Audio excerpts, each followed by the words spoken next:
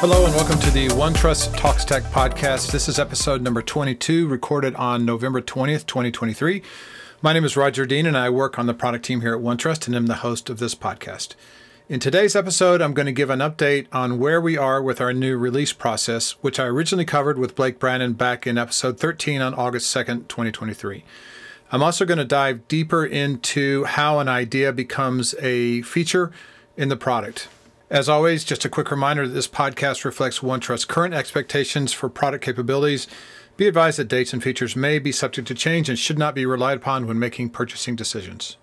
All right, so now let's take a look at where we are with the new release process. And first, I'm going to jump into quickly explaining why we're updating our release process, and then we'll go into some more of the details. So why is this important? Well, we know and have heard loud and clear from our customers that you struggle with keeping up with our feature releases. So we're addressing that with this process. Sometimes the timing of feature releases is unpredictable, although we do consistently put out a new feature or new release every 3 weeks. What features are in those releases is sometimes unpredictable. The product roadmaps that we have out there usually are out of date and don't tie to the ideas that customers submit on our ideas portal directly, so it's hard for customers to see where their idea is on the roadmap. It's also very hard for our product managers to share roadmap at a scale with all of the customers. We do have some sessions we do every quarter, and we do sometimes do one-on-ones with customers, but it's not really very scalable and doesn't reach all of our customers. One of the biggest things, which kind of ties back to the first thing I mentioned, is that our customers and internally also, we're not really set up for success. And what I mean by that is that we may push out a feature that interferes with a process that you, the customer, has that you're doing, and you have to change that process in mid-flight when the feature's live in the product. So it's not really a great experience for anyone. So what I'm going to do is I'm going to go in and define some of there's basically 3 different things I'm going to talk about. I'm going to talk about feature tiers. I'm going to talk about stages for the release or feature release stages, and then also the different types of code releases that we have currently and how we actually deploy the code that we write. So first, let's start with our feature tiers. There are 3 feature tiers that we have. All new features will be given one of 3 feature tier levels. So you'll hear and see in the future, either hear us talk about this is a tier 1 or tier 2, or you'll also see on some of the roadmap pages that we have coming out, which will list the feature tier. So starting with tier 1, that's what we call a major feature. This is going to dramatically affect how you use the product in a very good way. It is a significant change. Maybe it's a whole new feature. It's a whole new thing like AI governance was, or like global search was in the console. So it's a major feature. With each of these tier 1 features, there will be a high level of marketing and training done for you, the customer and partners and internal employees as well, on what this major feature is, how it works. The second tier 2, is what I call just a standard feature. So this will impact you, how you use the product. It's not dramatic. It may be a slight change and for the good on how you use a specific part of the product, but it does impact you. So you need to be aware of it, and it needs to be aware of when it's coming and those types of things. With a tier 2 feature, there's going to be a medium level of marketing and training and impact, not quite as much as there would be for a major feature, but there still will be a lot of information out there for you to understand what this feature is. And the last tier 3, is what we call a minor feature. This is a very slight change to the product. It probably will not impact the way you do your day-to-day business, but it may be, the way the screen may be formatted slightly different, or maybe a color of something changes, or we've added additional options for searching or things like that. So those are all minor features. Again, they're not really impactful, but they're things that we need to do just to make the product a better product. We won't have a lot of marketing or training on these, but they will be covered in release notes. They will be, obviously, I mention them on the podcast because I always mention all the new features that are coming out in those release episodes. But you won't see a bunch of training or anything like that on them. So those are the 3 tiers of features. Tier 1, major. Tier 2, normal. Tier 3, minor. There will be probably 1 or 2 major features per quarter, maybe 10 regular features per quarter, and maybe 10 or 20 minor features per quarter. So there's not going to be a lot of major features that are being rolling out every single quarter. All right, so now let's look at the stages that a feature goes through in its life. So we have 5 stages, and the 5 stages are under consideration. This is where the product managers, our Center of Excellence folks, our back-end architecture team, our marketing team, our pricing and packaging team, all get together and they look at the feature and they say, is this something we should do? Is it something we should not do? Is it something that can be rolled into an existing pricing SKU or needs its own separate one? How much marketing do we need to do? How will we actually build this? Like, what do we need to do on the back end? Does this require a new database, or does it require a new service or things like that to be run in the back end? So this is all in that under consideration stage. Once everyone figures that out and they say, okay, this is something we're going to do, we're going to move into stage 2. Stage 2 is in development. This is where we start writing code, we start creating documentation, we start creating the UX design. Actually, that's kind of created under stage 1, but it's really refined in stage 2 on how it's going to look to you, how's it going to be used, things like that. And we're going to start building code, and the back end will be configured, and all that will happen. But there's really nothing in this stage that anyone can actually see. Like, we can't put it out there for private preview or beta, as it were, for customers to test and play with. So this is really kind of the beginning of the cycle of development where we start building the feature. Stage 3 is probably the most significant in my mind, because this is what we call private preview. Stage 3 will last as long as it needs to last, and it will include code that is barely working, that is available for some select list of customers to come in and test the code and give us feedback. So we would be asking for customers to participate in this private preview. Again, it'll be just the very initial code. It probably will have bugs. It probably will not be complete, at least at the beginning of private preview. But as we work through private preview, the code will get more and more mature. We'll see a lot more enhancements to that feature will be developed. And by the end of private preview, our work will be done with the code. We will be done with documentation. We will be done with programming. We'll be done with QE. We'll have all of our marketing material ready. We'll basically be done and ready to release this feature as a completed, done feature to the public. However, we're introducing a new stage in the process right after private preview called public preview. Public preview is where the feature will be available for customers and partners and everyone to try and play with in a sandbox or UAT environment, and they will understand how it works. Well, is it going to impact their current workflows? Is it going to impact their current trainings they need to do with their internal employees or process or things like that? You'll get a chance to play with it, use it, and see what it does without it actually being forced on you as it has been in the past, where it's basically just turned on by default in your environment. So in the public preview stage, of course, we'll be looking for feedback and we'll be looking for any sort of issues that may halt the release. But the product team and the R&D team and everyone is done. They are not really looking to add anything else. There's another condition where it might be in public preview. A lot of times we have features that require back-end changes that take time. So we might have to roll out entirely new systems. Like with our insights reporting, we had to put in an entirely new database, entirely new systems in all of our data centers and all that stuff. So even though our code was done, we couldn't really deploy it out to everyone initially, so it wouldn't be considered general availability. So because everyone didn't have access to it. So sometimes we're in that state where we have to make back-end changes, and that's why it might stay in public preview for a while. But the general rule for public preview is that once it's out in public preview, you will have a period of time from 3 weeks to 3 months, and I'll explain that in a minute, to play with this feature and to understand how it works. The current way you'd get it turned on is that right now you just need to contact your OneTrust salesperson or customer success person and tell them that you want this feature turned on in your environment or your sandbox environment or UAT environment. Eventually, early next year, we plan on having that built into the console. There's a new area of the console called Feature Management, where you'll be able to go in and see all the features in public preview, and you'll be able to self-service, turn those features on and off yourself. So that's down the road. Right now, it's going to be kind of a manual process on the back end for us to turn those on for you in your environments. But that is the idea, is that we will turn them on for you. probably, hopefully, in a UAT or sandbox environment, and you can play with them. You can see how they work. You can understand. Again, they are basically done. So if in theory, if you wanted to turn them on in your production, you could do that.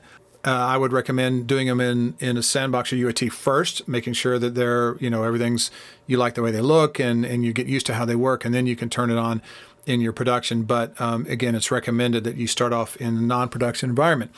Once we get through and once we've gotten through that time period, then we'll move it into general availability. So the only difference between public preview and general availability is in public preview, it's off by default. In general availability, it's on by default in all environments. So once we move into that stage of general availability, the feature will be turned on in all environments, and eventually we'll deprecate the feature toggle as to how we control whether it's on or off, and so it'll just be permanently on. So those are the 5 stages. So we have under consideration, in development, private preview, public preview, and general availability. You'll start to hear a lot of the OneTrust people talking in these terms. You'll start to see our product managers saying, this feature's now in private preview. If you're interested, please sign up for to be a tester. Or you'll say, okay, it's in public preview, so that will be an indication to know that it's in the environments, but you need to have someone turn it on for you at this point in time. And then the last one, of course, is general availability. That's out. So you'll start to hear a lot of our customer success people, our SEs, our salespeople, who've all been trained on this as well, to understand what these stages are and what these tiers are. So now that we've talked about the stages, let's talk about our releases. And this kind of ties everything together. So we have 2 types of releases. We have an incremental release, and that incremental release occurs every 3 weeks. And this is what everyone's familiar with. Every 3 weeks, we push a new version of our software out there. This is what we call an incremental release. Currently, once a quarter, we are doing what we call a seasonal release. So we'll do like a winter release in February. We'll do a spring release in May. And I apologize to anyone that's in the Southern Hemisphere. It's backwards for you guys, but that's the way we're going to do that. So once a quarter, we'll have one of these incremental releases will be tagged as a seasonal release. And that's significant because of the features and the feature tiers. Remember, there are 3 feature tiers: major, regular, and minor. So with these feature tiers, we'll only release certain types of features or feature tiers during certain types of releases. So let's start with Tier 3. Tier 3 features can be released anytime. So they will go GA, general availability, in an incremental release or in a seasonal release. There won't be a private or public preview for Tier 3. It's basically going to go from in development to GA. Again, these are really minor features. They really don't have much of an impact, but they're in there for better usage of the product. Tier 2 features, these are our regular features that have some small impact on you, they will go into private preview and public preview in either an incremental or a seasonal release, but they will only go GA in a seasonal release. So let me say that again. So public preview, private preview in either incremental or seasonal, and then general availability in a seasonal release. For an example is if we pushed a Tier 2 feature out in the release before a seasonal release, then you'll have 3 weeks to play with that feature in its public preview state. If we pushed it out in the previous seasonal release, then you would have 3 months to play with that feature. So it really all depends on when we're ready, when we're done with that feature, got everything ready, we'll push it out as a seasonal in an incremental release or seasonal release as public preview. And then the next seasonal release, that feature will go to GA. Again, the timing is it'll be out there in public preview from 3 weeks to 3 months. Tier 1 features, on the other hand, will only be released in public preview in a seasonal release. They'll go private preview in an incremental or seasonal. That's not a big deal. But they will only go public preview in a seasonal release. And then the next seasonal release, they'll go into GA. So for Tier 1 features, you'll have 3 months to play with it. So for example, we have the winter release in February of next year, and the spring release is in May. So if we push a Tier 1 feature into public preview in February, you'll have all of February, March, April, and then middle of May at the May release, the seasonal release, the spring seasonal release in May, then it will go GA. Again, the idea for that is to make sure that everyone has time to play with these features, especially the major ones, for a long period of time. They get to see how they work, they get to use them, And you can understand all this just to address that concern of we're always pushing features out on everyone without any warning, and they get surprised by things. So we want no more surprises. We want everyone to be aware of what's coming and how all that's going to work. All right, let me dive briefly into ideas on the ideas portal. And I know I get a lot of questions from customers about this. I've got kind of a standard talk track about this and how we actually do things. So I'd just like to go through it here so other people that I haven't talked to individually can understand that. I'll start off by saying up front that we have not been great about curating all the ideas that are in the ideas portal. There are thousands and thousands of ideas in there, and it's very overwhelming. And so we have not been great. I've heard a lot of people make comments about our ideas portal and how poorly it's been maintained and the attributes of all these ideas. So we're fixing that.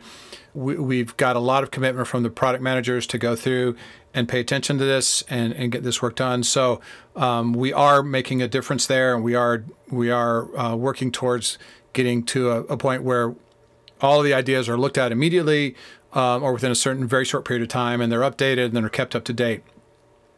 And the cool part about the new release process is that we're going to be tying ideas to our features. Sometimes it's a one-to-one relationship. Sometimes it's not. Sometimes there's 2 or 3 ideas that make up one feature. And that way, when we publish our public-facing roadmap, you will be able to go in and look at those features and see which ideas are associated with them and be able to track your ideas on the public-facing roadmap. So I know that's been a number one question from customers to me for a long time is, when can I see where my idea is on the roadmap? Well, now you'll be able to do that. So let me go through kind of the process of how we evaluate ideas and how we turn those into features. The first step is that we look at new ideas and we try and understand what that idea is. We look at how many other customers have voted on it, and we'll try and associate that with either current features that are in development or features that we're working on. And so once we kind of look at that initially, then we evaluate it. So that's step 2 is our evaluation step. First step is creation and initial analysis. Second step is evaluation. So here's where a product manager may come back and say, I need more information. And that way they'll either put a comment on the idea, or they may reach out to you directly and say, hey, I saw you put this idea in. Can you give me more information about what it is? And I would like to say at this point, if you do submit ideas, if you look at the top of the ideas portal, there's a little menu option where you can see suggestions on how to create the best idea. And in there, we always want to know what your use case is. You may say, I want you to do this very specific thing, but the product manager is going to want to know, why do you need that specific thing? And the reason they want to know that is because they may have something else in the works that answers that question, but it's not specifically the one thing that you asked for. That's included in that. Remember I said there may be multiple features in multiple ideas in one feature. So it's very important for you to put kind of the use case. What problem are you trying to solve with this idea? It's really important. If not, the first thing a product manager is going to say is, what's your use case? What are you trying to solve? That may be the needs more information thing. They are going to evaluate if that idea already exists in the ideas portal. And then they will also see if it's a duplicate. They may merge it into that other idea. Or does it already exist in the product? If that's the case, it's an easy one. We'll just mark it as already exists and then move on to the next one. Once they've evaluated it, then they go into this process of curating all of the ideas. And the way this happens is the product managers meet once a quarter, the last month of the quarter, and they figure out what they're going to do the next quarter. And during that process, they look at all of the ideas they have. They look at all the features that are in process or being talked about, and they try and figure out what to work on. And that is done. That's the number 1 or number 2 question I get is, how do you evaluate the ideas and determine what you're going to work on? The number 1 criteria for that is product direction. Is this idea in line with the direction the product is going? If it is, great. If it's not, then it's probably not going to do it, and we'll let you know that that's why we're not going to do it. But if it is in line with what we're trying to do, then that's the number 1 criteria. The second criteria is who wants it and how many people. Like who are the customers that are asking for this, and how many of them want it. So we do take a look at the number of votes. We took a look at who's created the idea and who's commented on the idea. That's very important. It's not as important as product direction, so we aren't going to develop a bunch of features for one specific customer. We're going to develop features that are in line with the direction the product is going, but it does matter who wants it and how many people want it. And the last thing is, what's the effort required? Is this a quick win? Can we do this in one sprint or one quarter? Or is this going to take 6-9 months for us to do? And that's how they kind of weigh what they're going to do the following quarter. At this point, that idea has now been turned into a feature, or a set of ideas have been turned into a feature. So now the product managers will put the features in one of those three buckets, tier 1, tier 2, tier 3. And they'll also start getting an idea of timing. Like, when are we going to do this? Is this a current quarter? We're going to start this quarter and we'll be done next quarter. We'll start this quarter and we'll be working on this for 6 months, kind of thing. So that's when they start to put together an idea of when this feature would be made available in the product in the future. And of course, at this point, it's a rough guess because we haven't really done a lot of the investigation that we do in that first stage of feature development under consideration, but they get some sort of idea. And finally, once that feature has been completed, as I mentioned earlier, then it will be rolled out into the product. It'll either be a tier 1 or tier 2, and it'll go into public preview, private preview, and then GA. If it's a tier 3, it'll just go straight into GA. So again, just to summarize how we look at ideas, first you create it, then we evaluate those ideas, we tag them appropriately, we change the status for it, we may leave comments, ask for feedback, ask for more information.